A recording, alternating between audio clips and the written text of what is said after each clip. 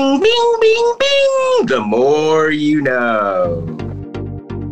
This is a Kirkendall Barrett presentation, darling.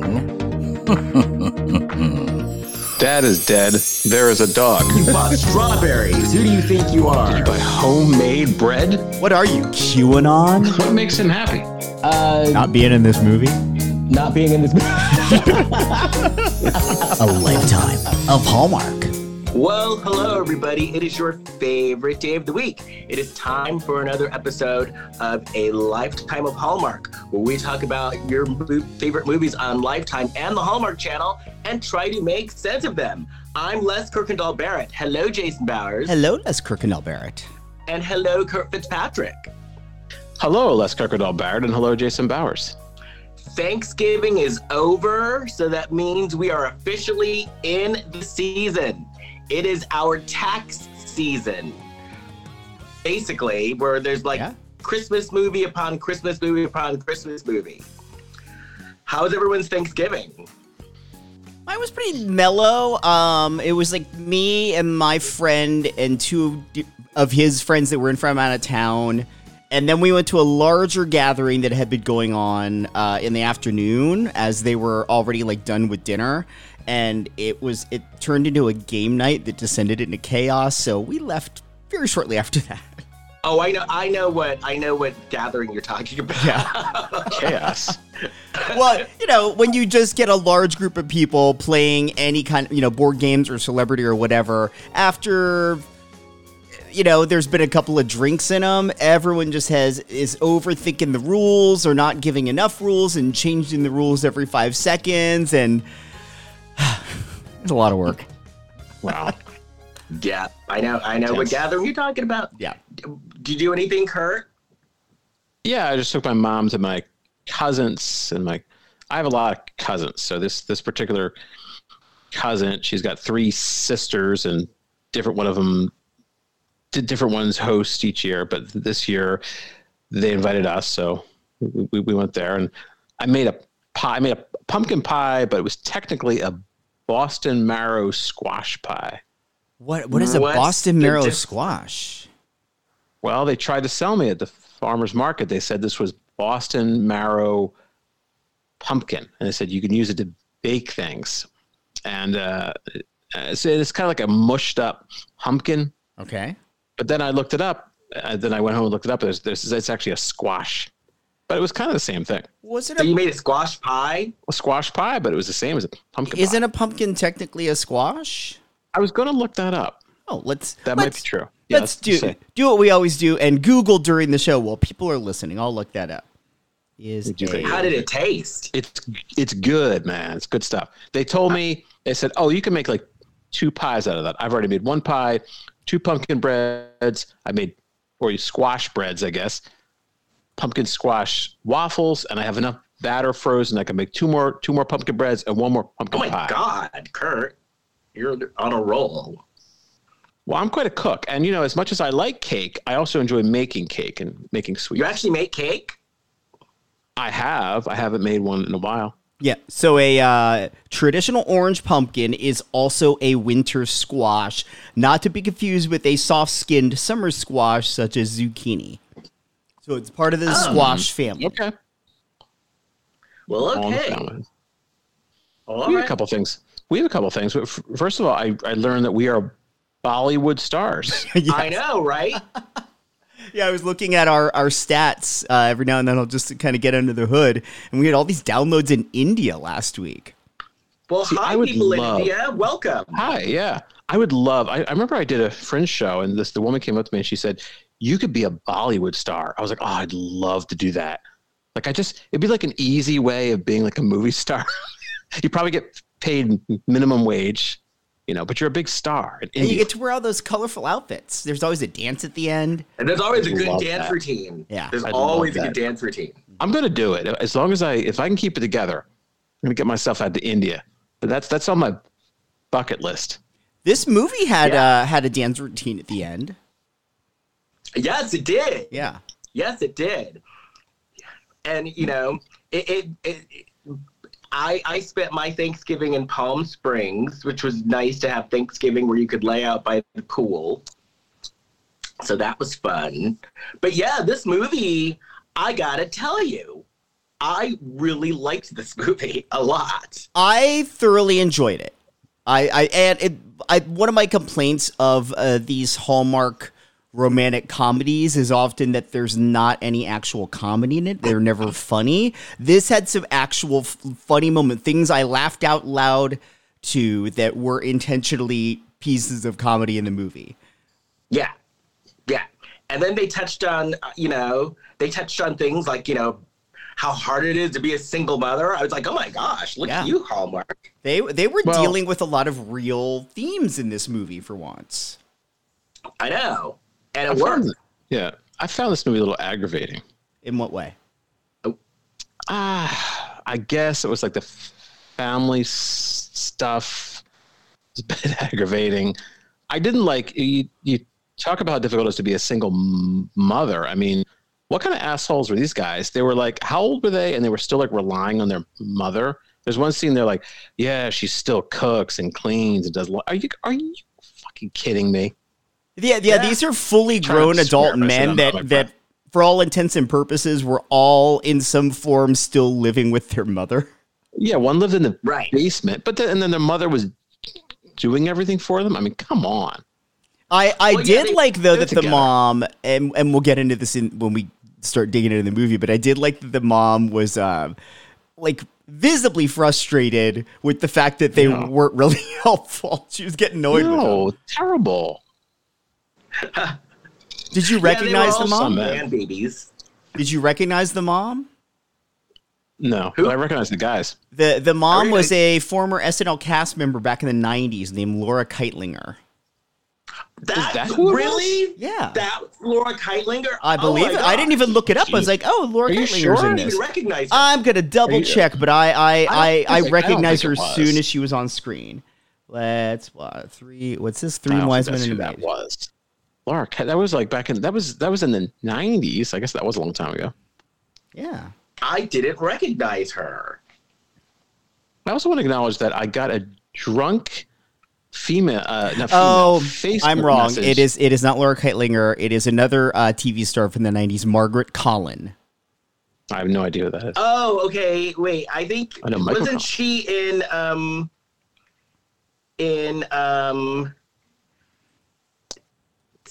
something that Molly Dodd was that? But around the same time. Blair Brown was in that, right? Was that her name? Yeah. Days and Nights of Molly Dodd. Yeah, and then she ended up being on Orange is the New Black years later. But I knew that I'd seen her in a bunch of stuff before. That's somebody different, though, I'm talking about. Oh, I was all excited. All of the ladies. Wait, I guess she was in Independence Day? I don't remember her in that. Maybe she was Randy Quaid's wife in that. Now and again. Something Wild. Les. Something Wild. That's a cool movie. What? She was on The Edge of Night and As the World Turns? I remember The Edge of Night. On The Edge of Night, she was an heiress and former terrorist with 7 murder attempts. Sounds about right. Wow. She's got a problem. Well, The Edge of Night was like, because you know how every soap opera has like their thing? The Edge of Night was like about like mysteries and detectives. All I know about The Edge of I know 2 things about The Edge of Night from when it was still on when I was growing up, or 2 things. That it was a half-hour soap, whereas most of them were an hour long back then. And then a young woman or young teenager named Lori Loughlin was on it. Yes, she was Jodie Travis. Laura Loughlin. Okay. She was Jodie Travis. That's where she got her start. Yeah, and so all this crime and fight for world domination happened in Monticello, which is the city that they lived in. But Margaret, was she and As the World Turns, I think she was Margot, wasn't she? That I don't know. Oh, I was just I think reading. she- I was reading her bio really quick. I think she was We Margot wise and As men. the World Turns. As Margot Montgomery and Margot Hughes. Yes. All right, let me see if this. What's this woman's name again? Because I remember when she was Margot. Margaret Colin, Colin. Margaret Colin.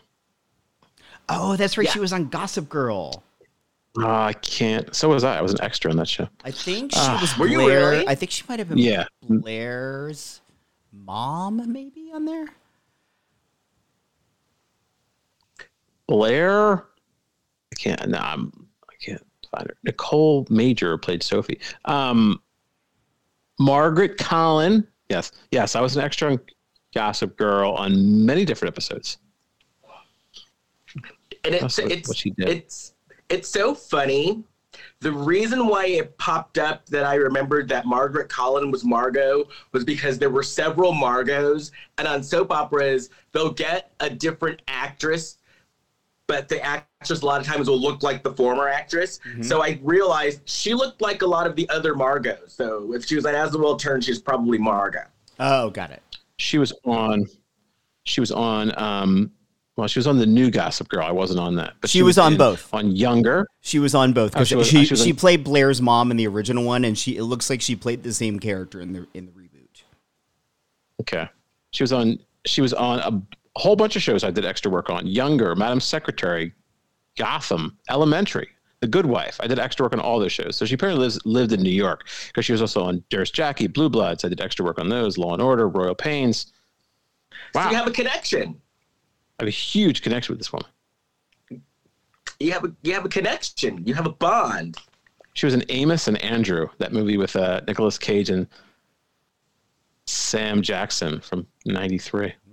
Oh, jeez. She was in Three Men and a Baby. Oh, Well, how about that? huh. That's her connection. And the reason this we movie. say "huh" is because this movie, Three Wise Men and a Baby, is definitely at least inspired by that movie. Yes. Yeah. But before we get into the movie, do we have Well, I had to acknowledge. Oh, I had to acknowledge that I got a drunken Facebook message from our own Jason Bowers. I was He said not he drunk wasn't when I sent that message. He said I was he not. He had one drink. This came in No, at like I literally just got my drink. It was in my hand. I was maybe a sip in when I took that photo. well, it was a strong. They didn't stir the drink properly, and it was all the alcohol went right into that straw. Because it came at like 1:30 in the morning. It was like, hey, come to the Abbey. There's cake. Now I'm like 3,000 miles away, and I'm usually not even awake at this time. This was a bizarre night that I was awake. It was when I got 1:30 this. in the morning for you. Also, it For wasn't you. 1:30. It was like 12:30 in the morning for you, which means it was 9:30 at night for me. So again, I was not drunk. I would own it. I would absolutely own it if I had been drunk when I sent you that message. I don't mind it. It was like because I will make it out there someday. I got to tell you, Kurt, the Abbey does have good looking cake. Mm-hmm. I wouldn't know what it tastes like because I wouldn't eat cake at the Abbey. I did. I will when I get out there. You have to. You need to come. Yeah. You need to come and we'll all go to the Abbey and you can eat cake. We need to I get gotta together make and it do a happen. live And I can episode send off together. the looks of judgment as you're eating the cake at the Abbey. Oh, we're gonna gotta watch document. We're gonna live stream it, Les. Yeah. 'Cause Yeah, You will. It'll be a special episode. Because Kurt, just so you know, you will be judged while you're eating that cake. That's okay. It's worth it. Did you want to know if I had any news? Do you have any Blac Chyna news? Doing a piece of China. China. I'm talking China. The Blac Chyna Report. Here's Kurt Fitzpatrick. Well, everyone, this is from page6.com. Everybody gather around, and let's all go inside Dream Kardashian's butterfly-themed 6th birthday party. Okay, it really was a dream birthday. Rob Kardashian and Blac Chyna's daughter Dream celebrated her 6th birthday a few weeks ago with an adorable butterfly-themed bash. The celebration was thrown by the little one's family members, including Aunt Khloe Kardashian and Grandma Kris Jenner, who documented the occasion via social media. Pics and videos shared to Instagram's stories showed off everything from balloon archway decorations adorned with butterfly streamers to a 3-layer cake with butterfly-shaped fondant? Fondant, yeah. All right. That's a type of frosting. Fondant. Oh, I might like some fondant. The party also featured iridescent balloons that were hung up upside down and spelled out, "Happy birthday, Dream." One clip even showed Dream and her cousin, Chloe's 4-year-old daughter, True, clad in head-to-toe bendy, dancing to hits including the Tones and Eyes Dance Monkey and Fergie's Fergalicious. A gift that Dream got was a small stripper pole that she could begin her career. No, it doesn't say that. Okay. It's unclear whether Dream's dad was in attendance for the party. The Keeping Up with the Kardashians alum posted a sweet birthday tribute to his only child on November 10th. "Happy birthday to the sweetest and funniest girl," Rob 35 gushed in his caption. "Dad will always love you." Meanwhile, Blac Chyna 34 shared an IG reel with a sweet note reading, "Happy 6th birthday to my beautiful daughter, Dream. Mommy loves you." Dream had an exciting year so far, with her mom sending her off to her first day of kindergarten back at the end of August. Oh. There you go. So what? I wonder Go ahead, Les. Yes. No, I just said it was a sweet little story. But they didn't tell us what Blac Chyna was wearing. No, this is all about what the kids were wearing. Yeah. It had pictures. They did have some pictures. Anyone wants to look up the article, you can see pictures from party. But Les likes when they over-explain and use really good adjectives in describing Blac Chyna's outfits. Well, the real news is we are oversaturated with news outlets, and everything is news. It's probably news that I just read that story. Possibly. I hope somebody regurgitates this and brings us listeners. Yeah. Maybe a baking podcast, since we're talking about fondant. So you know what fondant is like a regular cake. It's like a buttercream frosting. It's really soft. If you stick your finger in it, it's going to make, you'll get it messy. Fondant is that like harder frosting that they use when they're making a fancy shaped cake. Like it's almost like a shell. Oh yeah. Yeah, I know what you're talking about. So that's called fondant. Okay. Yeah, gotcha. That's okay. I was just wondering, is our show allowed in communist areas? What countries are still communist? We've got China, right? Mm-hmm. So can China get access to our podcast? Or do they because if they can, it can go into China, someone can listen to it, and they can get news like Blac Chyna news that they might not be able to have access to otherwise. I bet we're not available to the country, but I bet there are people with VPNs and things like that are in parts of the world like that are accessing content. I don't know if they're using that VPN to listen to a Lifetime of Hallmark podcast, but maybe. Yeah. Okay, I was just curious because this could be a news source. We could be a news source. I like to think of the idea of people in China listening to this podcast and being confused that we keep talking about China and not knowing what or who a Blac Chyna is. Oh yeah, I just got confused. Yeah, the China. Well, yeah, that's right. I'm talking about China and Blac Chyna and China. It's been confusing. Yeah. Yeah. Right. And the thing, but China our China is China with a Y though. Here's what we should do. Let's just put a call out to the listeners. If you're listening to us in a communist country, but maybe aren't allowed to say that you are, just send us a private message on Instagram and maybe tell us that you're in a communist country without telling us you're in a communist country. Yeah. Kind of beat around the bush. Yeah. That's cool. Now we want to know. Sorry, go ahead. Yeah. I just have a couple quick things. First of all, we were trying to get Yoko Ono on the show. We talked about her last week. She has not responded. She's not even looked at my message that I sent. I think it's because she listened to the last episode. Does she have social media? You were able to reach out? But I did a little research. I don't think she's ever been on a podcast, but we had a description. Jason wrote up the description and he mentioned her in it. So I think she may have listened to the show and found out that we were talking about her. So that's probably why she's not coming on. Well, I mention anytime I sent her a message, yeah. we name check, especially someone where we go down a rabbit hole talking about them for a while, I'll always mention it in the notes because their people might be looking for mentions of them in places, and so it brings attention to the show. Well, she hasn't responded to my message that I sent. Well, maybe she was like, okay, I heard everything they had to say, but now I need to watch the movie with Lindsay Lohan to see if it's something that, if this is going to be my kind of movie. Yeah, she's got some work to do. Yeah.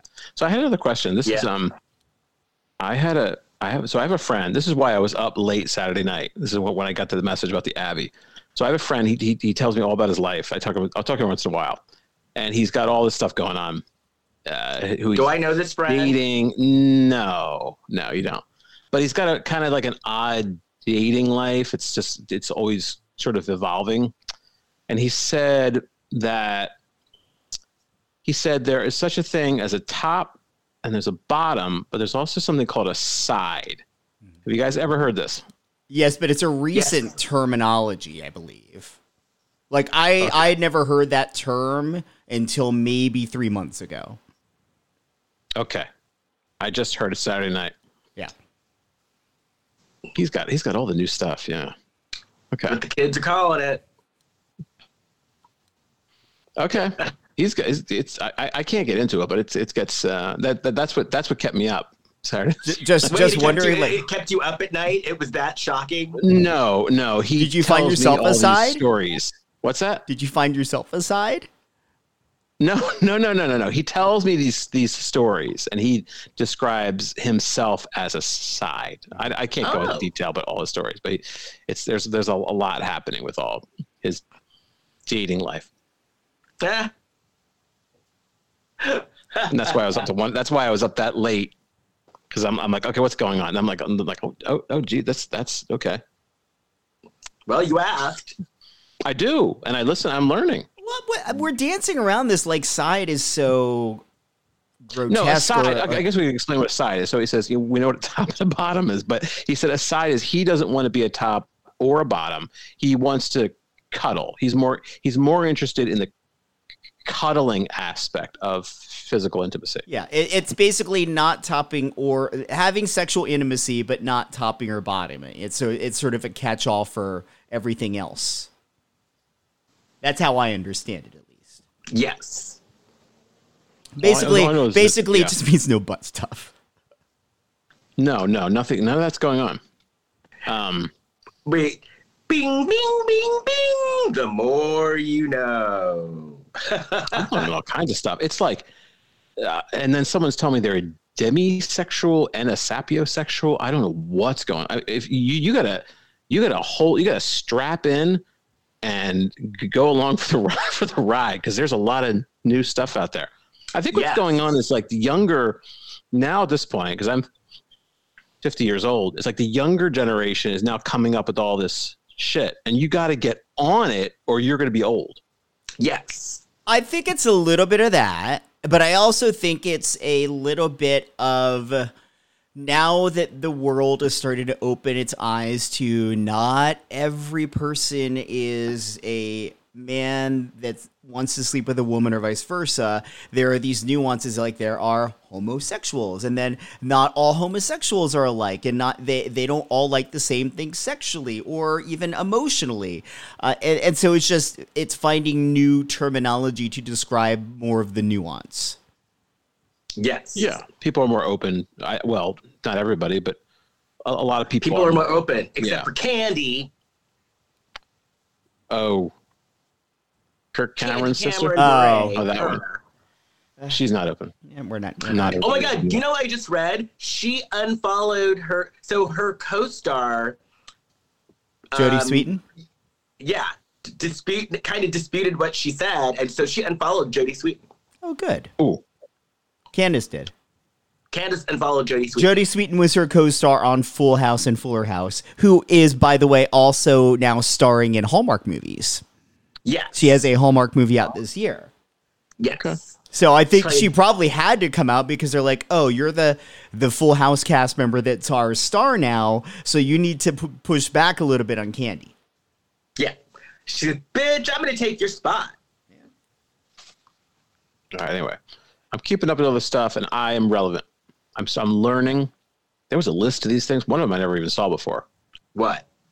The different sexualities. I What? forget. It was some kind of. I'd have to look it up. It was like some kind of questionnaire or something I was looking at, and it had a list. I was like, whoa, I never heard of that one.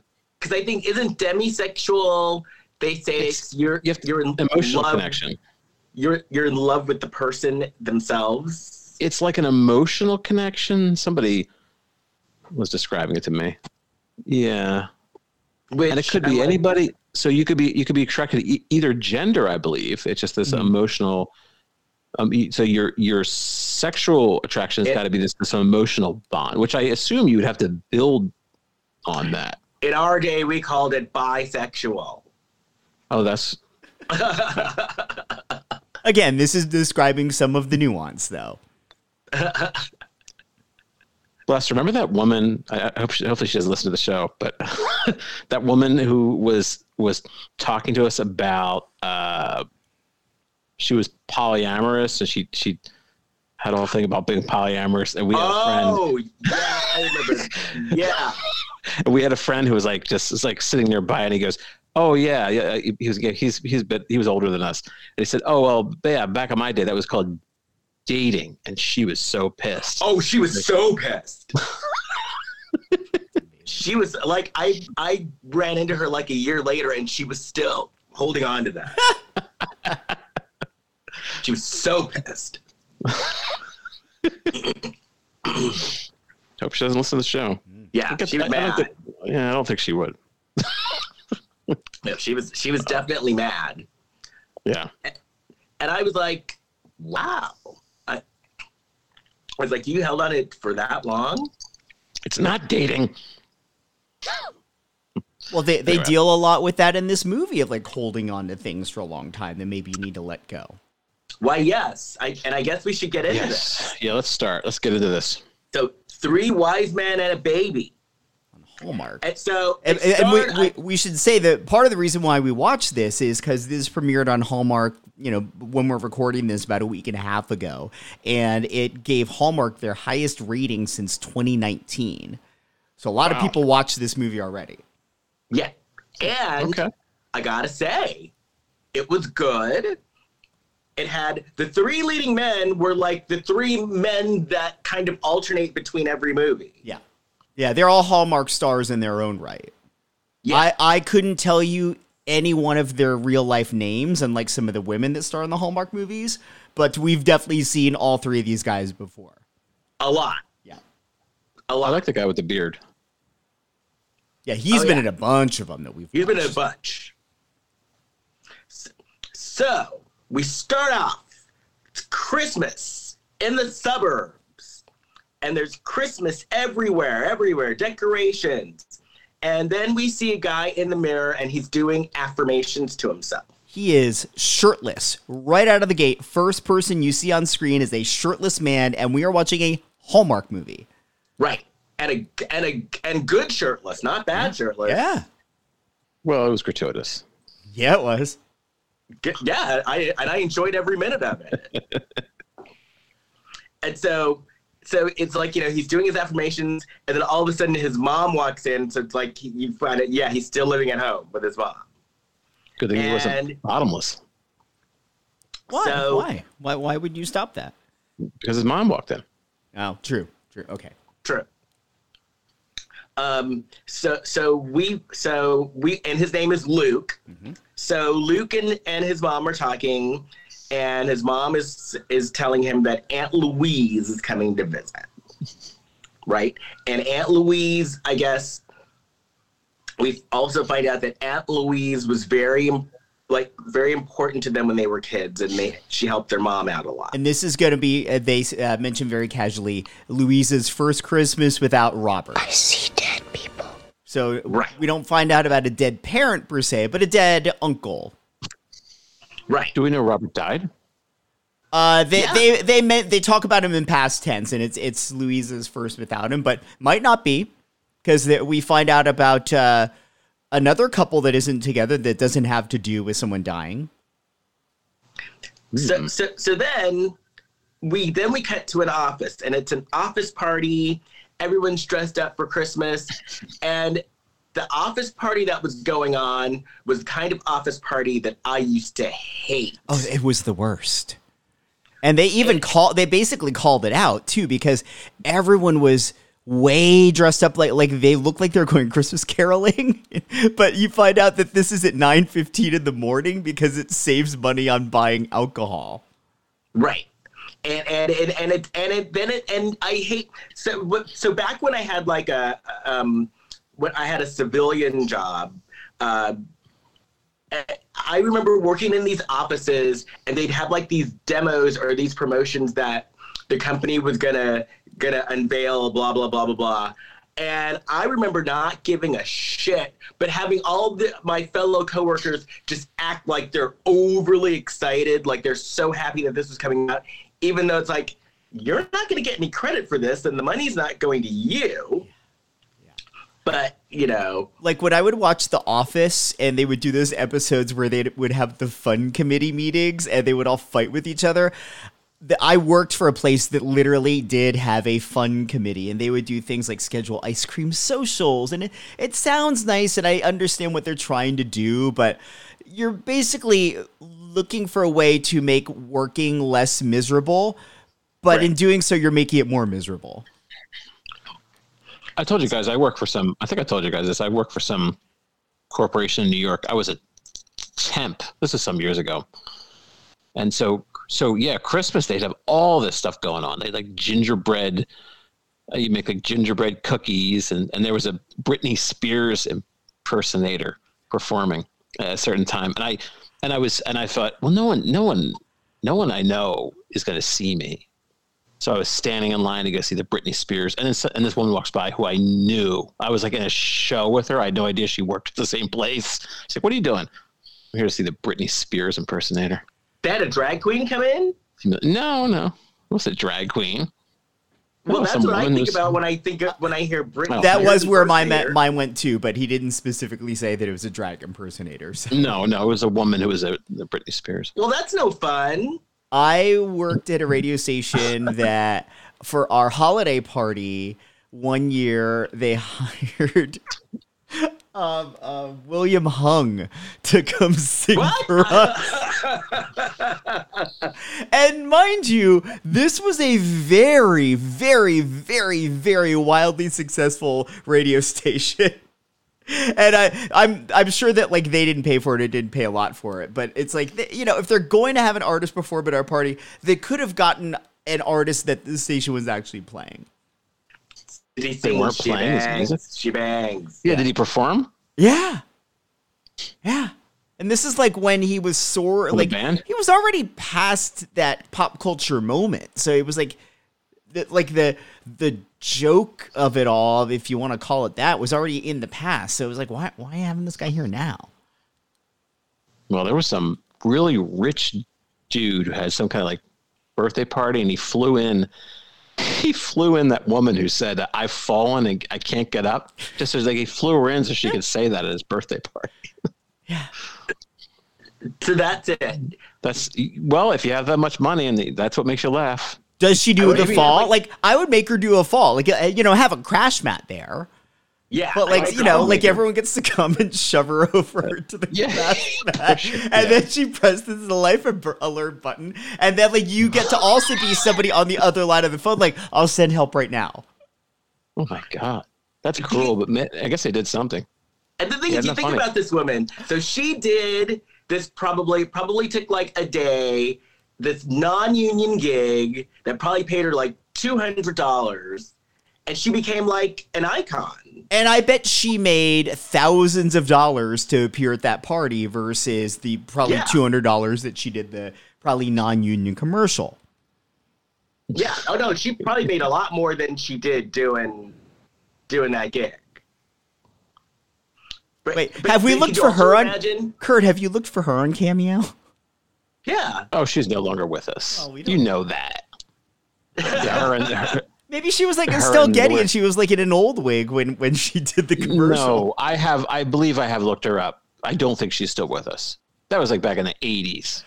Okay. Lady's not with it. Her and Clara Peller. Yeah, we'll have them on the next week's show. That's the Where's the Beef See, lady. I would have Clara Peller at a party, and she says, "Where's the beef?" And then the chef and the catering team walks out with the entrees and serves everyone. Yes. Oh, that would be good. Yeah. That would be good.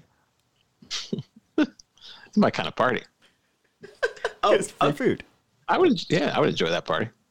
So they're having their office party. It's awful. Taylor, who is the guy, he's like very disgruntled.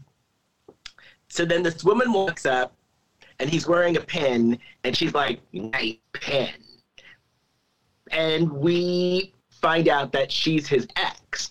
But she was kind of she was cool looking. She didn't look like your run-of-the-mill Hallmark Andrew. She was very sassy. Yeah, and I think that was by design because they were both coders at this video game company. She liked berets. She wore a lot of berets. She had a really ugly fedora later in the movie, though. And so An ugly fedora later in the movie. yeah. Yeah. So we find out that they're exes and she's bitter about it. Yeah. So then they do a reveal and everyone else is like, "Yay!" And Taylor's like, "What the hell is this?" And mind you, it was just a reveal for the artwork to promote this new video game that they've been working on. And he's pissed about it because it's like this, it looks like the end of the earth, like, almost, like scorched earth where like it's like, some planet and it's been hit by a bomb or something and it's glowing. But in the middle of all that is a little snowman that they put into the art. And he's like, "What the hell?" Yeah. It would be aggravating. So his boss calls him into the office, and his boss is like, basically like, "You have a bad attitude. You don't get along with anybody. You're fired." And Taylor talks back to him, and Taylor's like, he's like, "I quit." But this is in front of everybody. He gets fired. I don't even think the office had a door. It was kind of wide open. Everybody is out at the Christmas party watching him get fired. Mm-hmm. Yeah. It's like the story that guy got fired during Bring Your Daughter to Work Day. This is worse than Wait, that. what? Somebody got fired on Bring Your Daughter to Work Day. Oh, that's awful. Get fired in front of your This daughter. isn't any better.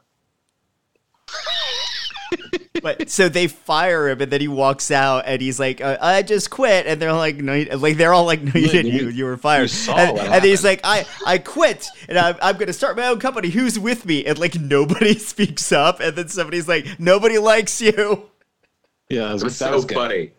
But that's like Jerry Maguire. He's like, Yeah. Who's coming with me? Yeah. So then we cut to another person. It's like a home. And this woman comes over with her dog. And that's where we meet Stefan, who is a pet therapist. And so the woman brings in her dog. You can tell she likes him. You could tell she likes him, and she's just like making him really nervous. Yeah. Really nervous, and he's just really sketched out by her. She was And a then- lot. Pardon? She was a lot. She was talking a mile a minute because she was sort of nervous talking, and he was freaked out by people, so he was freaked out by her nervous talking, so that the energies were bouncing off each other in that way. Yeah. And he was basically over. He looked like he was going to have a panic attack. She brought him a So- fruitcake too. Yeah. And what was her dog's name? I don't know. I don't think I wrote that down. Or I did somewhere. I'll have to let you know later. Anyway, so then we cut back to Taylor, and Taylor's walking down the street, and he walks by the neighbor, and the neighbor says something to him, and the neighbor's like cleaning his truck, and the Yeah, I neighbor like that guy. Mark. Mark. He was my favorite character. I enjoyed him in this movie. He was very funny. Yeah. And so he says something to Taylor, and Taylor makes a snide word. Mark says something about a bulb out, and then Taylor's like, "Yeah, your bulb is out." Yeah, Mark- Mark was yeah. basically like the dumb. Like in a high school movie, he'd be like the dumb football player meathead that like shoves you in a locker. But as an adult, he's like a little bit more. He's still kind of a D-bag, but he's so weirdly likable as a viewer because he was so oblivious to the fact that he's just a moron. So then we go back to the firehouse where we find out that they all went out because Luke is a fireman.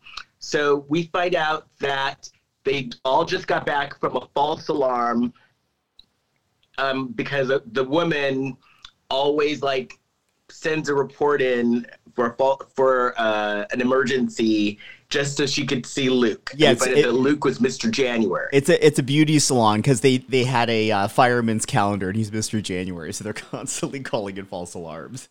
Yeah, so irresponsible. It really is. Dangerous. So they're calling for the fire truck has to come out to their beauty parlor. Yeah, you got to respond. Yeah. And this is a small town, so you know that when you call the fire department, you're going to get the same. Yeah, but they were only doing it on the days that they knew that Luke worked. That's so smart. Irresponsible. I hope no one's going to do that. Like if I had like a regular DoorDash delivery guy or something I thought was hot, I'd probably make a point to order on those nights if I'm hungry. Yeah, but that's different than calling in a false emergency. Well, true. I mean that is a felony, I believe. That's a problem. Then again, I know a woman who worked. She was a 911 operator, and a friend of hers once called her. I told you guys that, right? Mm-hmm. Yeah. She pressed 911. Yeah, may I speak to Jackie? Another problem. Okay. Oh, so then we're back to Stefan, who is the brother that is the dog therapist. And Stefan is walking through the dog park, and then someone recognizes him, and Stefan's like, oh my God, I just want to be left alone. But the person approaches him, and the person works for the animal shelter, and he asks Stefan if he could do a talk at the animal shelter. And Stefan did not like that at all. No, he freaks out and like walks like he's like hyperventilating and goes and he starts popping pills in a Hallmark movie. Yeah. Yeah, this is the new anxiety from this. Yeah. So then so then Taylor's in his apartment. I loved this. Taylor's in his apartment. His mom calls him, and she's trying to figure out like the FaceTime and all that stuff. And she didn't have it right, like like most moms do.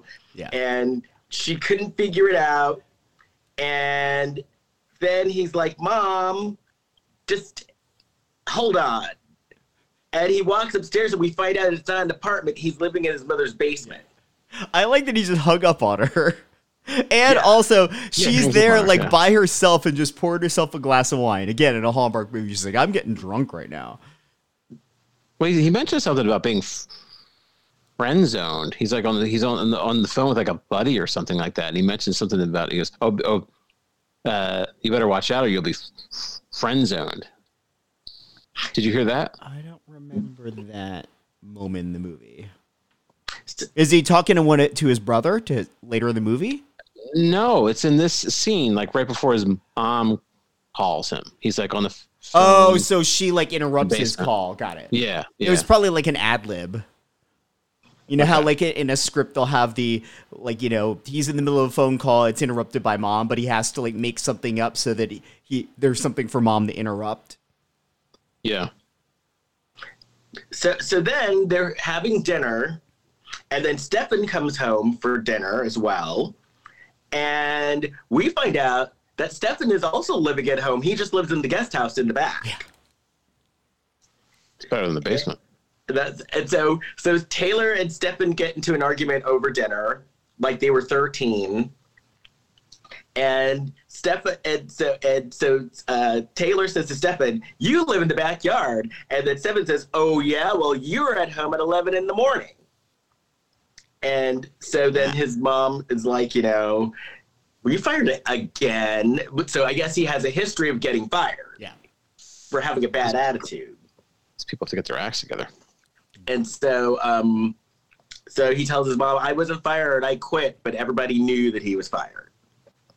So then we're back at the firehouse.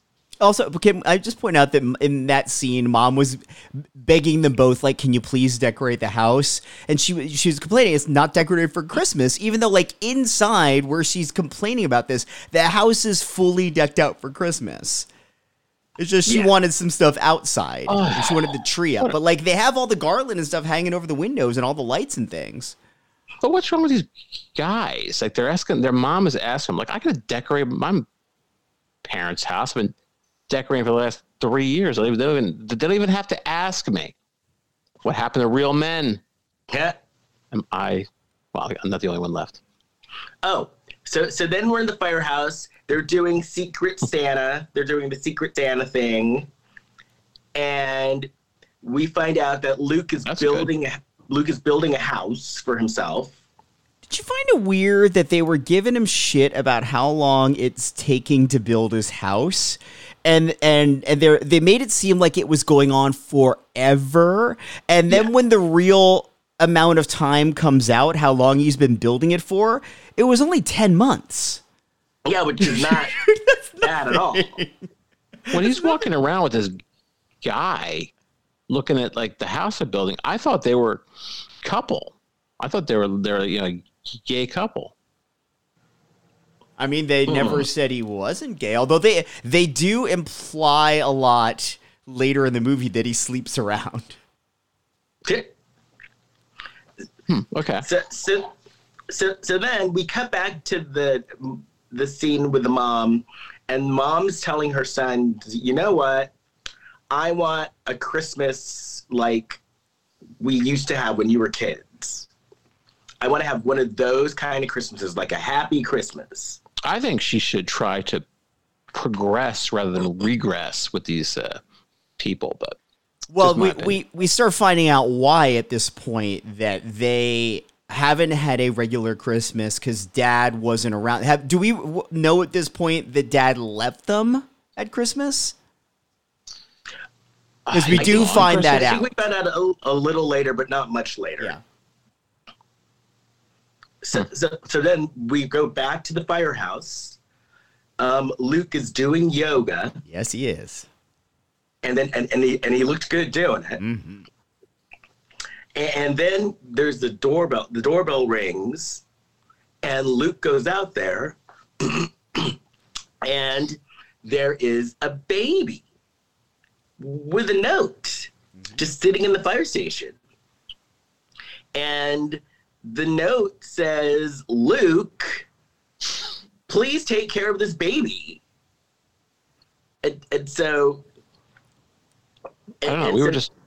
We were just talking about this guy doing yoga moves, and I see our listeners can't see Jason's like rubbing his palms, like, oh, I would. Fine. What, a prospect of him having a baby? No, I think you were still thinking about the yoga situation. I think I was just rubbing my hands together. So then the police chief is like, okay, Luke, is this baby yours? It looks like it's not mine. Everybody thought it was his baby. Well, yeah, everyone kept asking him and like assuming it was his. What I thought was wild though is the police chief or the fire chief? Was it Luke? I think it was Luke's boss. Yeah. It was the fire chief. He's like, normally we call Child Protective Services, but they're not going to answer this time of night. Isn't that what CPS is for? Is for like emergencies? Yes.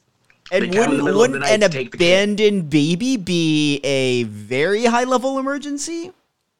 Yes. Who knows? But you'd be surprised. Got some lazy CPS workers. In this town, in this movie. Well, but it is Hallmark or Lifetime, where Lifetime we have the lazy cops. Well, resources are not being taken seriously in this area. So then Luke takes the baby home, and his mom actually is happy about it. Yeah. So Mom asked, "Are you sure it's not yours?" Too. She asked it like 3 times. He's like, I'm sure. So then the brothers come home. I swear, and they're like, wait, so this is your baby? And yeah, once again, he's like, no, it's not my baby. And so then the mom goes into a little monologue about what it's like to be a single mother. Oh, because they were talking about how the baby was abandoned and there was a note, and the mom was like, don't judge her because I know what it's like to be a single mother. You know, the note did, and beyond just like, Luke, take care of my baby, it was like, I don't want to do this, but I just need like a few days to get back on my feet. I need somebody to look after it for a few days. Yeah. And so the mom was like, I get it. She's like, because I was there once too, and I had 3. And so then she gets a call, and Aunt Louise had a fall. And so she had a great fall. Yeah, so Mom was like, I got to go and take care of Aunt Louise, but I'll be back. Well, Louise had a fall, and she gets Mom to come over there, and we find out that Louise didn't really fall. She was just hired by some really rich guy to fall and say she's fallen and can't get up. Right, so that she can get thousands of dollars. Yeah. That didn't really happen. So the mom leaves, and Luke turns to Taylor, and he's like, look, I got to go back to work. So can you take care of the baby? Because I got to work. And since you have nothing else to do anyway, take care of the baby. Damn. So then I do think comedically it was a real smart choice to have Taylor be the first one to really spend some time with the baby, because he was the one that seemed the least equipped to take care of another human, and like he was going to have the worst time of it because he was so just gruff. Yeah. I liked him the most out of the 3 brothers. So he's like talking to the baby, and then he puts the baby in front of a video game. Then the baby starts crying, and he doesn't know why the baby's crying. So then he went to get the baby some food, but he spilled the formula. And so he had to go take the baby. He had to go get more formula, but he didn't have a car, so he was going to have to carry the baby the whole way. And he sees this little kid with a wagon, and he's like, can I use your wagon? And the kid's like, yeah, for $50. So he gives the kid the $50. He rents the wagon. Yeah. And the wagon. Uber was like 20 minutes away. He had to. So then, so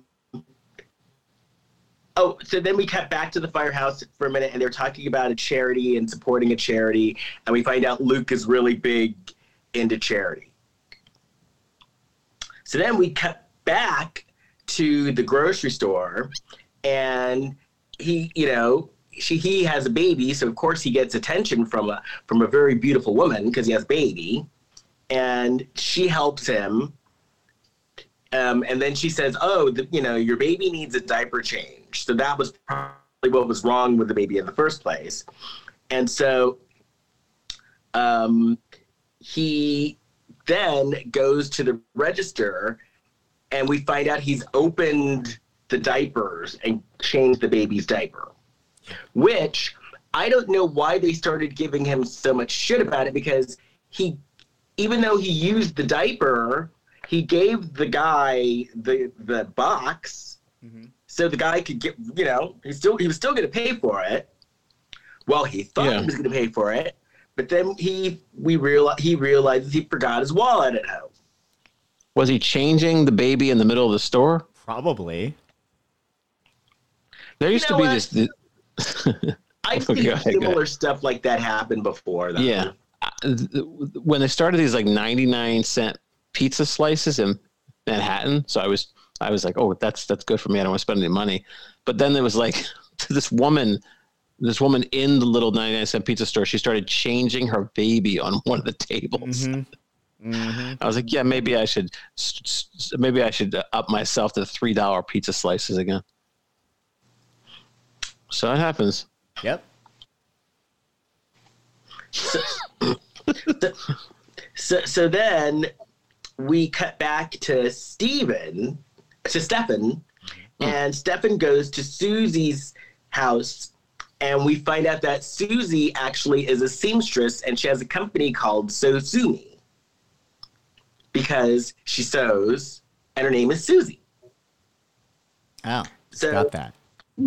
Okay.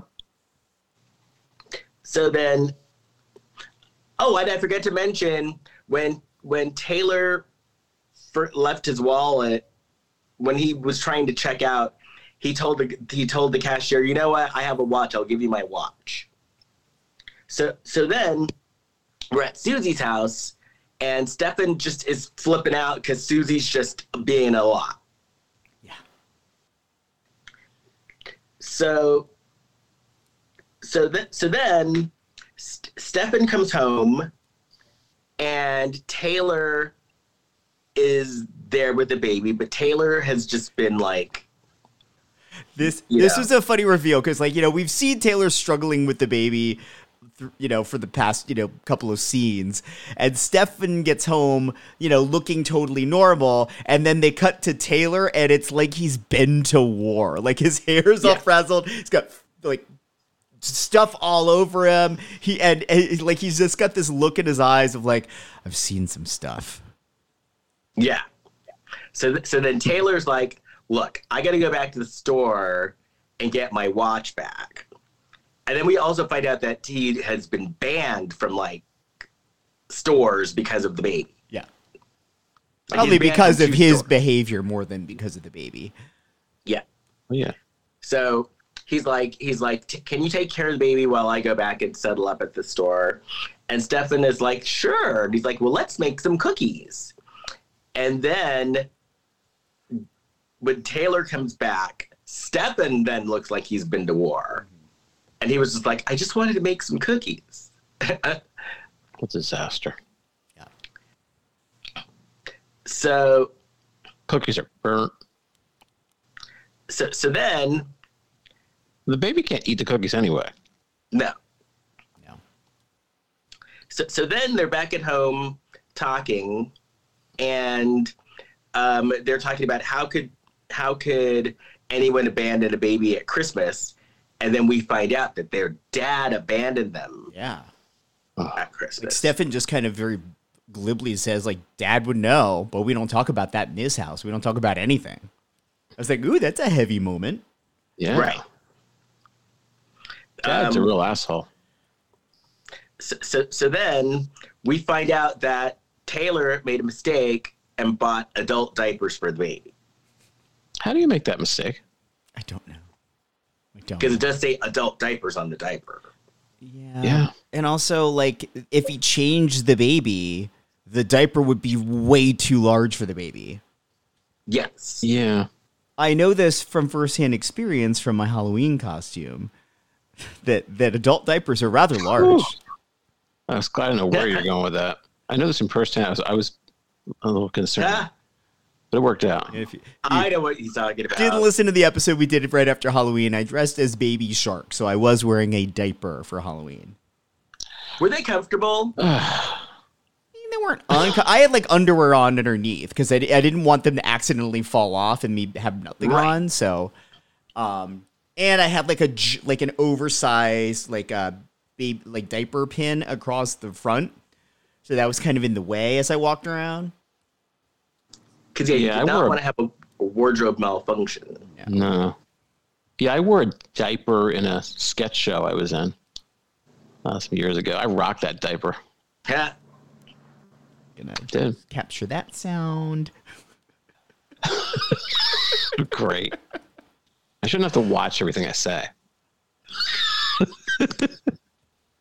So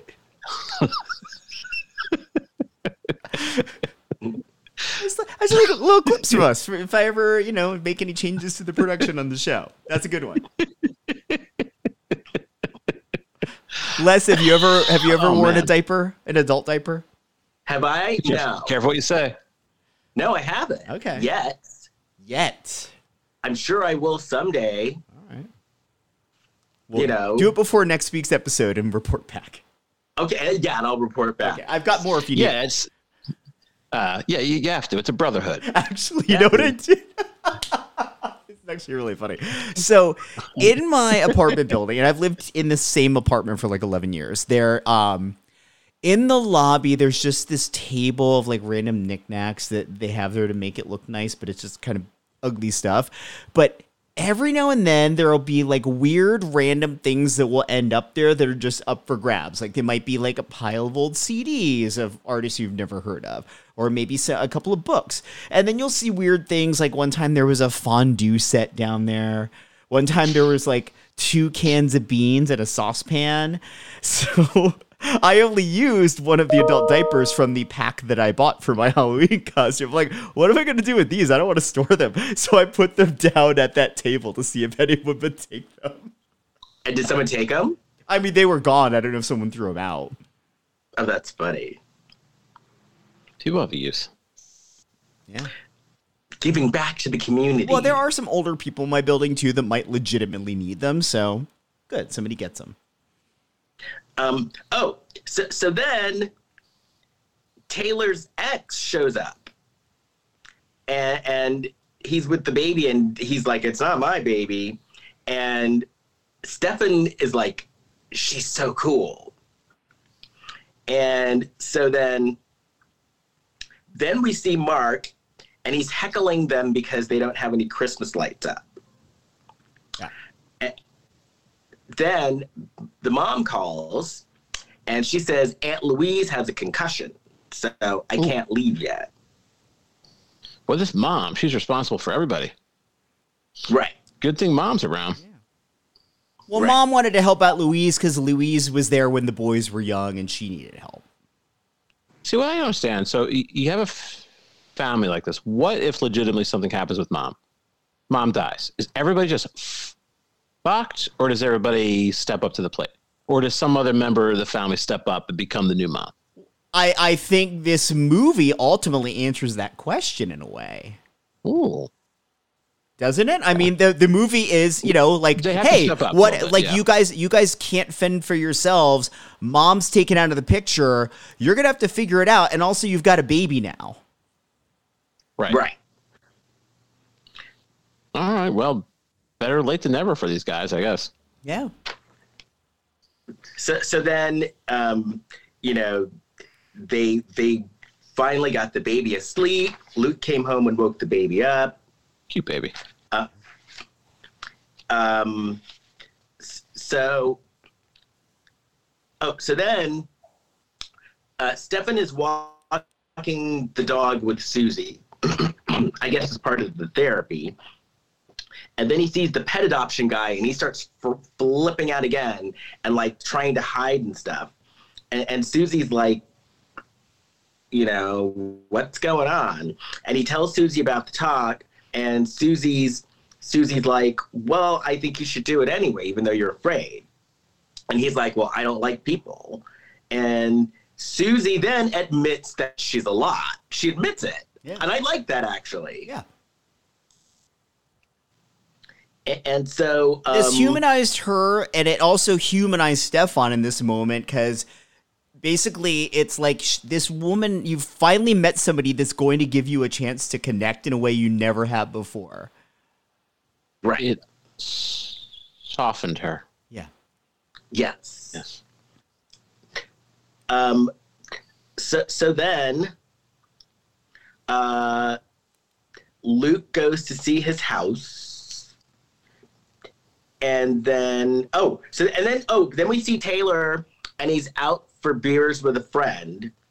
And then it looks like they were just out for beers. Then we find out they were out for beers, but Taylor was also looking for a job.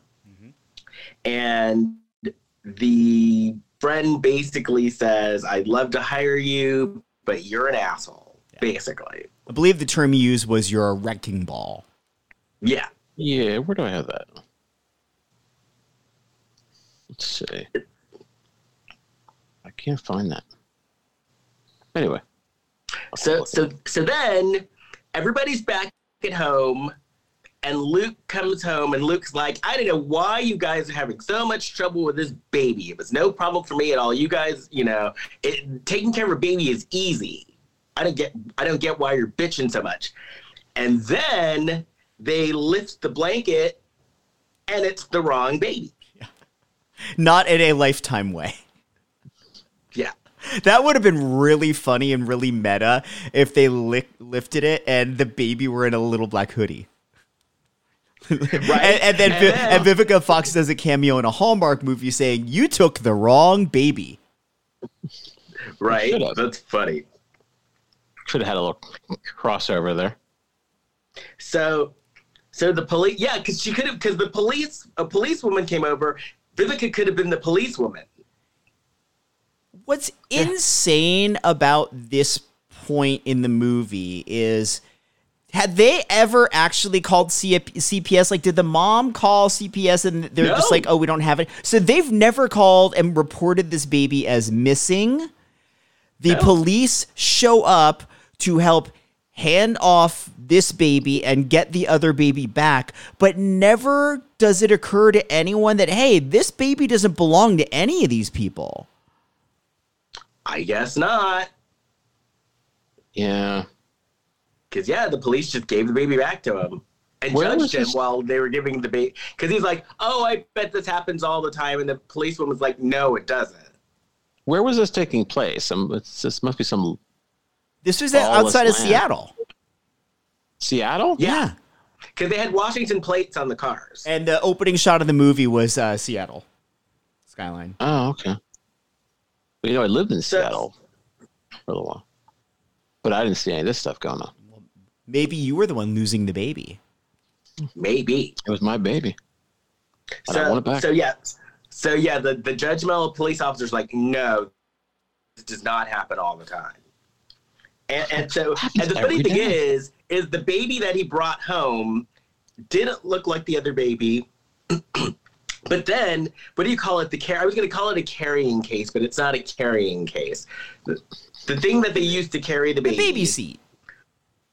The baby seat didn't even look anything like the baby seat. No, the blanket looked exactly the same, because that's how he took the wrong one. Because he was outside the store and some woman was loading up her car kind of where near he was getting in a car, and so both the babies were like put down on the ground and right next to each other, and he picked the one up because it looked like his. Well, I got to tell you that the special guest baby was very mellow. The special guest baby was not freaking out. He had a lot of hair. He had a lot of hair. He like a wild dude.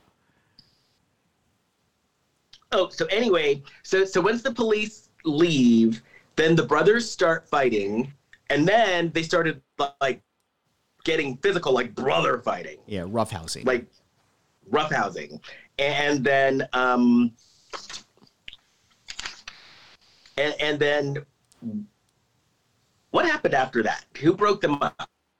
Well, they broke a Christmas ornament. Yeah, it was like a snowman on the mantle or something like that. Yeah, and then mom's favorite ornament, right? And then mom called them. Yeah, and she's telling him like, "Hey, I'm not coming home tonight. The path is closed, I guess, because of snow. So she's stuck at Aunt Louise's. Doesn't even know she'll make it home for Christmas." Oh, yeah. And she thinks it's a disaster. Mom understands. Mom is taking on this role of the person who's responsible. Yeah. For everyone. Yeah.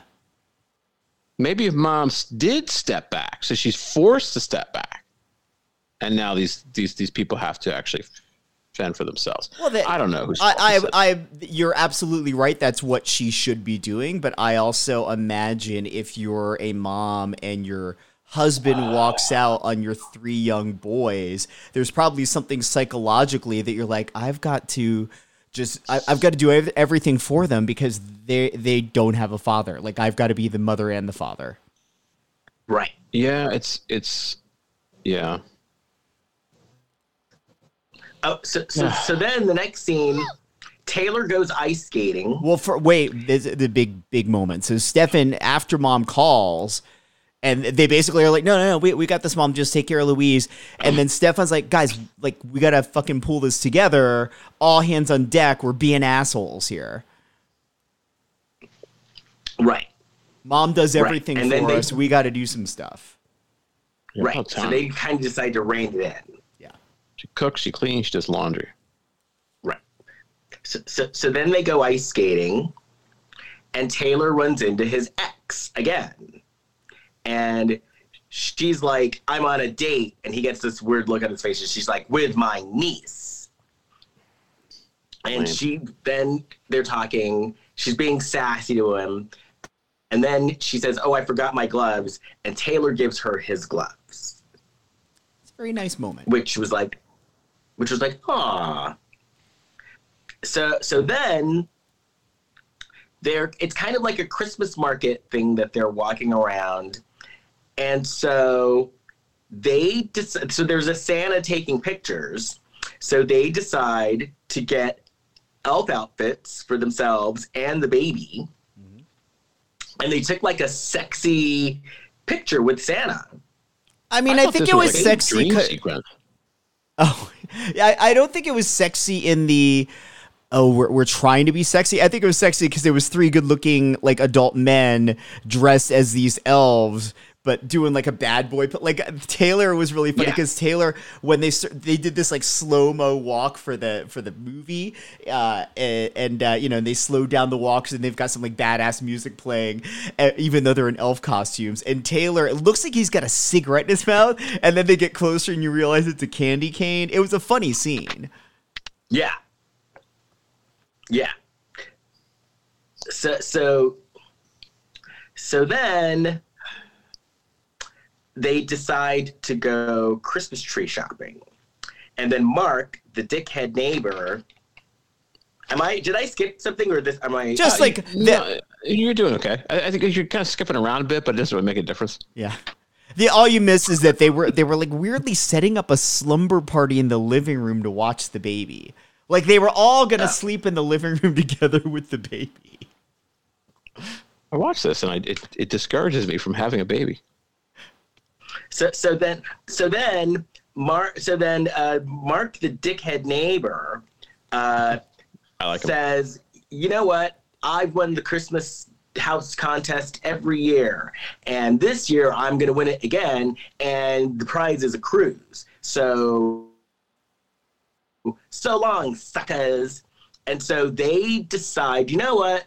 We need to win this to get a cruise for our mom because she's done so much for us. We need to do something for her. So we're going to win her a cruise.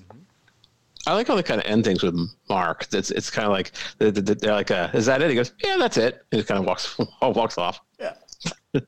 I think that's why I enjoyed the character of Mark, because it's like he's sprinkled in to be a dick and sort of turn the screws on them, but sort of they sort of just tell him like, "Okay, move along now," and he's like, "Okay." He's like kind of a puppy dog. Yeah, like he seems like he could be their buddy, even though he's kind of like their adversary. Yeah.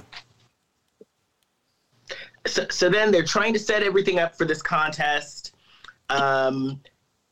Taylor's ex, Fiona, her name is Fiona. Taylor's ex comes back to return the gloves at the same time that Susie comes over to bring them a casserole because Stefan told her about the baby. And so she's like, well, babies are hard work. So I thought I'd bring you a casserole to help out.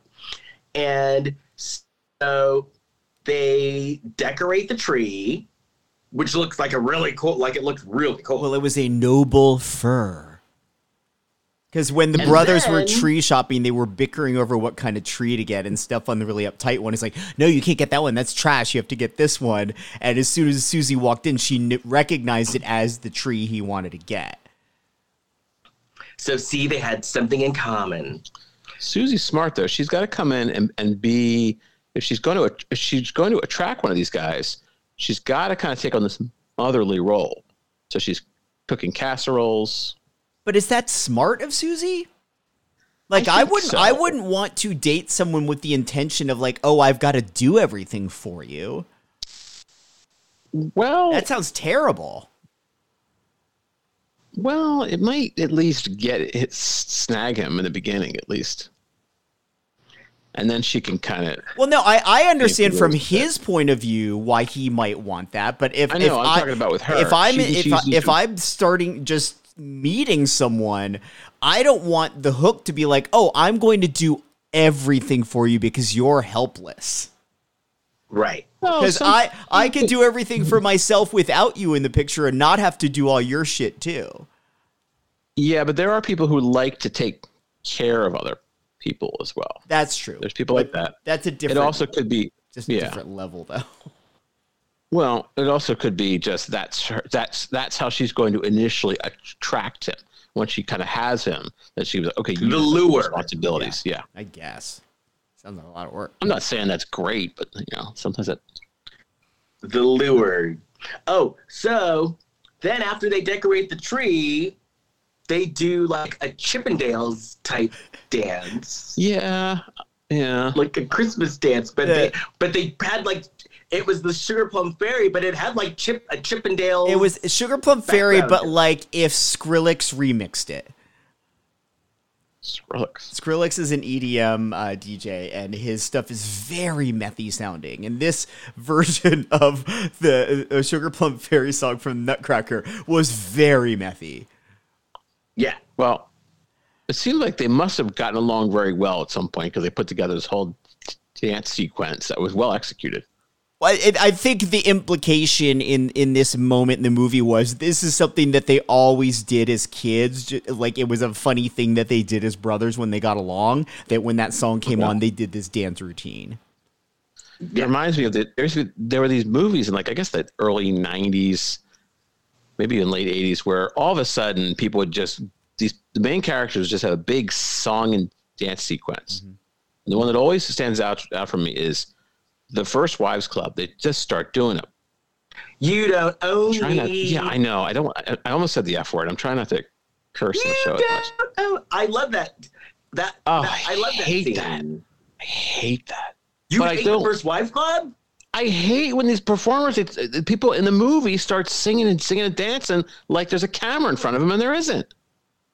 I actually, that bothers me too, especially if the movie is not otherwise a musical. If all of a sudden there's just a music number that isn't justified by the plot. If it's just all of a sudden there's a song and dance number. That's annoying. It's like, look, but in the First Wives Club, they were showing that they were empowered. No. That they took their power back. That's lit. I know you're Bette Midler. I know you're Bette Midler and you're great, but there's no reason for you to be singing and dancing all of a sudden just because it's a movie. Or at least write it into the plot that they're singing and there's a reason why versus now all of a sudden the next scene in the movie is just them singing. And see, I don't mind it. Kurt. No, I'm standing by this. This is my cause. How dare you? We don't see it as much anymore either because I think I was the only one who was annoyed. I don't have such a problem with it. First Wives Club is one of my favorite movies. How dare you? We don't have as much of a problem. Listen, I don't have as much of a problem in this movie because it had a little audience. There was like little people watching. And it was a justification in the scene that why they were doing it. In the Cosby Show, where they do the big Ray Charles number, it's happening for us, the TV audience, but they're doing it for their grandparents, and that's why it actually works. Again, justified in the scene. All you need is a simple line of dialogue in First Wives Club, or maybe like Bette Midler standing near a piano, and she's like, and then she's like, "I'm just gonna sing to you. I'm gonna sing to you and show you that you're wrong," or whatever it is, and then she starts singing, and then they join in. Well, didn't she go? Me, you don't own me. And then they busted in. I want a line of dialogue before me. Why are you meing? Because they don't need men. They're empowered. You don't know me. They got over being the first wives. No, I understand as the use of the storytelling device of them singing. I'm saying the storytelling was like one line of dialogue short of explaining why they're suddenly singing as if they're being followed by cameras. Right. That's my problem. Well, Bette Midler got over her husband leaving her for Sarah Jessica Parker. We know that. Well, Les, why are they singing? Here, you think it's okay, Les? We don't. Why are they singing? I just justify it. That's all I'm saying. And this has happened in a couple other movies. I love a musical, though. But that's not a musical. And this has happened in a couple other movies too. It was during that era. It was a couple years. There was all of a sudden someone's just started singing and dancing. They've got a hairbrush, and they're singing into it. And we, the movie audience, is supposed to be at the end, though. Wouldn't you think, though, since it's at the end, that actually would be okay? Because that's how the movie ended. This is a debate. Yeah. I wonder what our audience members. You don't own me. How dare you, Kurt? I've seen the First Wives Club probably like. Well, I wish I could think of the other movies that did this because this was a Hollywood thing for a little while. First Wives Club has a very good montage. Sisters are doing it for themselves. Ironically, you know what we talked about on this very episode that always ends with a musical number kind of out of nowhere and kind of not explained by the plot is Bollywood. I'd love Bollywood movies. Yes, Kurt. So if you're going to be a Bollywood star, you better get used to it. I'll suck it up.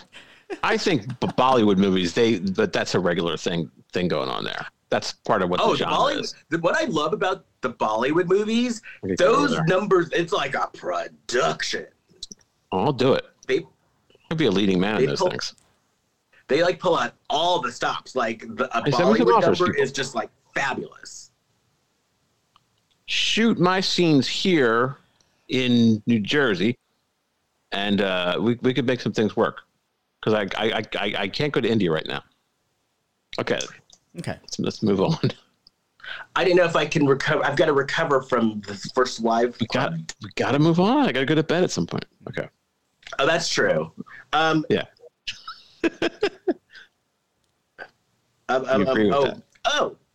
So then we're back at the fire station, and a kid shows up. And we find out that it's the police chief's son who had passed away. Mm-hmm.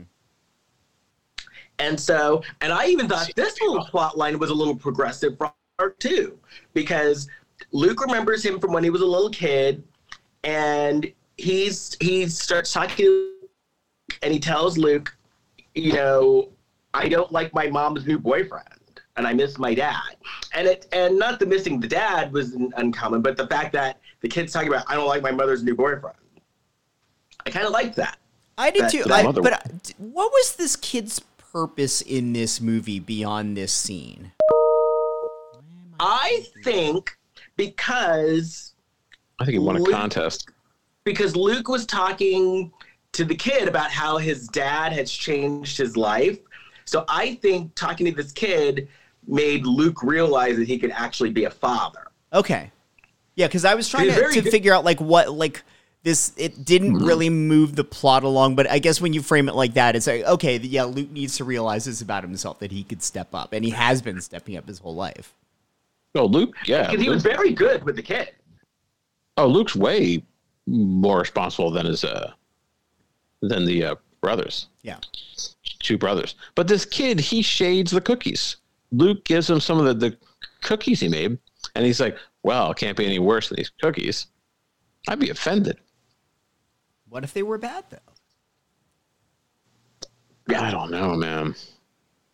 So then Luke was late getting back, and they all had a huge fight, and Luke loses it, basically, and that's where he says, I do everything for everyone always. So Luke basically freaked out, and he's like, I do everything for everyone, and I'm sick of it, da-da-da-da-da. It just has a meltdown. So then we see Stefan, and he's playing with the baby, and then he sees a rash.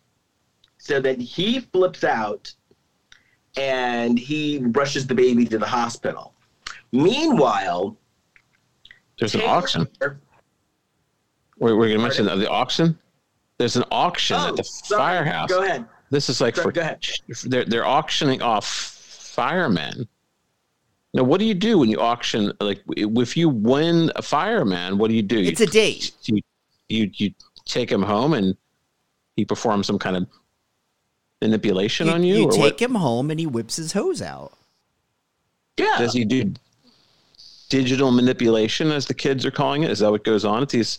Because what are the rules at this auction? I have attended one or two like bachelor auctions for charity before, and generally there's like some very basic guidelines, and ultimately it just comes like you're usually just giving money to the charity, and a date doesn't actually happen, but the auctionee will, they'll commit to, spending a night with the person. Sometimes there's another charity or another donor that will chip in, like, whatever the date might be. Like, oh, you get dinner for two at this restaurant.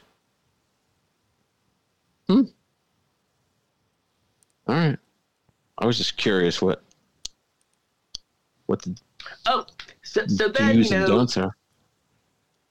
So they're still focusing at this time about getting the rations together as well, and they're going to pull all the stops. And Taylor had asked Fiona to help him, but then he was going to back out of it. He's going to back out because he's pissed at Stefan for chewing him out, or for Luke for chewing him out. Yeah. Well, he's accepting that he's got issues too. And so she's like, I can't believe you, I'm doing all this extra work for you, and you're going to leave me hanging? Screw you. Around and around and around we go. She basically says, like, I'm risking my job. Like, you're in here where you just got fired. I'm risking my job even having you here. I'm doing this stuff for you on the side. I've already done all this work, and now you're telling me it's off? You're a dick. You're the problem. Yeah. I'll say. People need to move on. Yeah. So then they're at the fire station. So then we're back at the fire station. Luke is accepting an award, and he accepts the award. He starts to make his acceptance speech, and then he gets a call on his phone, and he's like, "I gotta go," and leaves. So and then also Taylor, while Fiona's saying you're a dick, he then gets a message too, and he's like, I gotta go. So they all go to the hospital, and the baby's there with the hospital, and she brings the baby in. And there's like a sassy doctor. I thought Luke was gonna hook up with the sassy doctor. I like the doctor. No, I really liked her. There were a couple of women in this movie that were potential love interests for Luke, and none of them became it.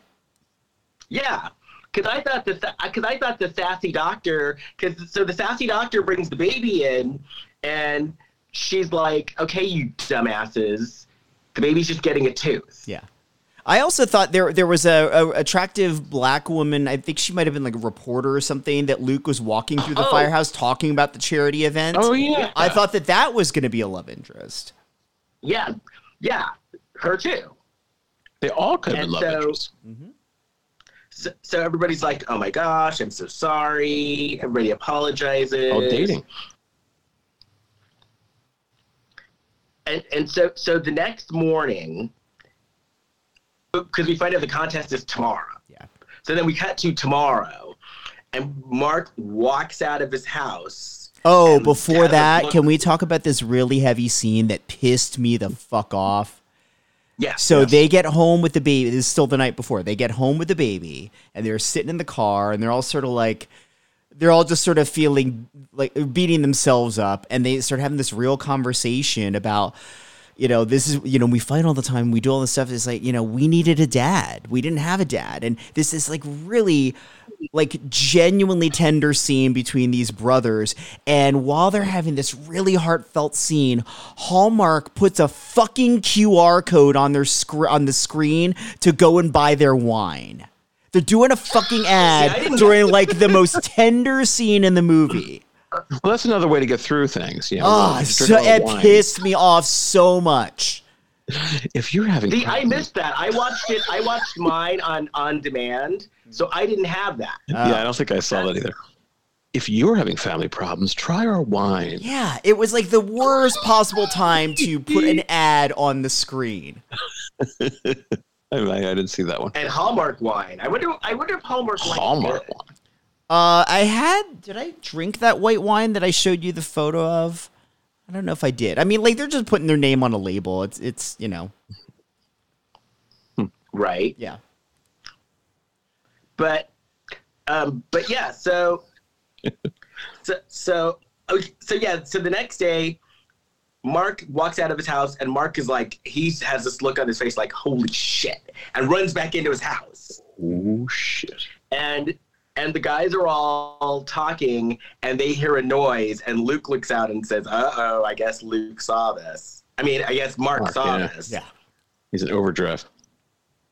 And so they call Susie and Fiona to come and help them. And then Fiona comes over, and she says to Taylor, I'm not doing this for you. I'm doing this for your mom. Mom's not there. And so the contest, they're having the contest. They show Mark's house first. Then they go over to Stefan, Taylor, and Luke's house, and they have this whole scene set up. It's a whole nativity scene. It looks like they're gonna rock it, and it looks like they were gonna have some computer animation and all this gaming stuff in it too. So they start, and it starts to, like, music comes out. It looks like it's gonna be incredible, and then the power goes out. Yeah. And then so they improvised everything, but it wasn't good. So this wasn't your run-of-the-mill Hallmark movie where we're going to improvise it and we're going to win anyway. They improvised it. It was a shit show. Yeah, but Mom... Basically, the three guys start just, like, vamping to kill time, hoping that Fiona's going to fix the lighting. And they start putting on, like, a mini, like, nativity play. And it's just, and even Stefan, who's, like, afraid of people, is talking to the crowd. And it's just bad. And that's when Mom shows up. And then Mom comes home. And then they start singing, right? Yeah, she starts singing Silent Night from the audience. And you think it's going to be one of these, like, oh, she sings it. And then the audience joins in. And it's, like, uproarious and this amazing moment. But that's not what happens. Right. No. And the Hallmark is like, we're the new Hallmark. Yeah. So then... The mom's in the manger scene. Right. I don't know what role she is in there, but... So then... So that ends, right? But they're all still out there. And then the baby's mother shows up. Irresponsible and woman. She's like, my baby. And so she says, so the mom, so they all go in the house, and the mom is telling the woman, I don't think badly of you. I get it. I was there once myself. I completely get it, 100%. Mm-hmm. And then they were like, well, why did you think about Luke?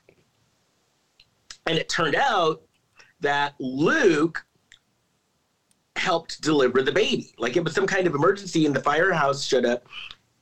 The firemen showed up, and Luke was one of the first people that she saw when the firemen showed up. Yeah, she said he was the first to arrive when she went into labor, and she had just moved to town. Right. But they recognized each other, and both looked a little different then. Like, and so then the mom's like, so then the mother's going to take the baby home, but she lets them say goodbye. And their mom is happy because her sons are getting along again. Mm-hmm. And so then we cut to Stephen. He goes to see Susie. And he says, guess what, Susie? I did the talk at the animal shelter. And Susie's like, oh my gosh, that's great. And he's like, well, no, I passed out while doing it. That's not good. No. But it revved Susie up because she kissed him. Oh, she was already wept up. Of the couples that I wanted to see like a nice heartfelt speech between and have them connect or reconnect, I was actually I would have been more interested in seeing Taylor and Fiona have a bigger moment than Stefan and Susie. Stefan and Susie, like, we just need to see Stefan grow a pair and ask her on a date. Yeah. So then you cut to the office where we see Fiona, girlfriend. Taylor back into the office. He apologizes to everyone and he's like, I know I'm a dick. I'm sorry. Da-da-da-da. And then he's like, we find out he got his job back because the boss then gives him the thumbs up. He's rehired. And no kiss, then, though. They just pinky swear. They did a little, like, pinky lock, but they didn't actually kiss. Yeah. And then he asks Fiona to go for dinner. Then we cut to Luke, and he goes to visit the baby and the baby's mother. And he once again was like, I never judged you because of this. And he's like, if you ever need help, if you ever feeling overwhelmed again, feel free to call me. I will always be available for this baby. And then we get to 1 year later. So then we see Mark, the dick neighbor.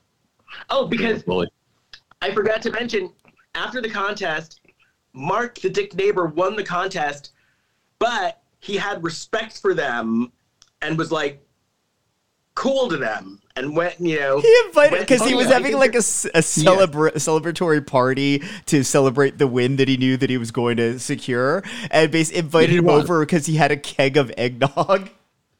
Yeah. That's funny. It's funny. Yeah, I know. It was legit funny. He won the contest. Yeah. Yeah. But they all made friends during. Well, he complimented them. He liked their dialogue. He said that dialogue that you guys did as the wise men, that was sick. Yeah. And then he invites them over to have some of the keg of eggnog. So then, so Mark is ringing a doorbell. He walks in. We find out it's Luke's house that's finished. Fiona's there in the fedora. Right. This is where Fiona was wearing the fedora. Because we see Fiona and in a fedora with Taylor. Susie and Stefan are together. Aunt Louise is there. She recovered. Good. Mom is there.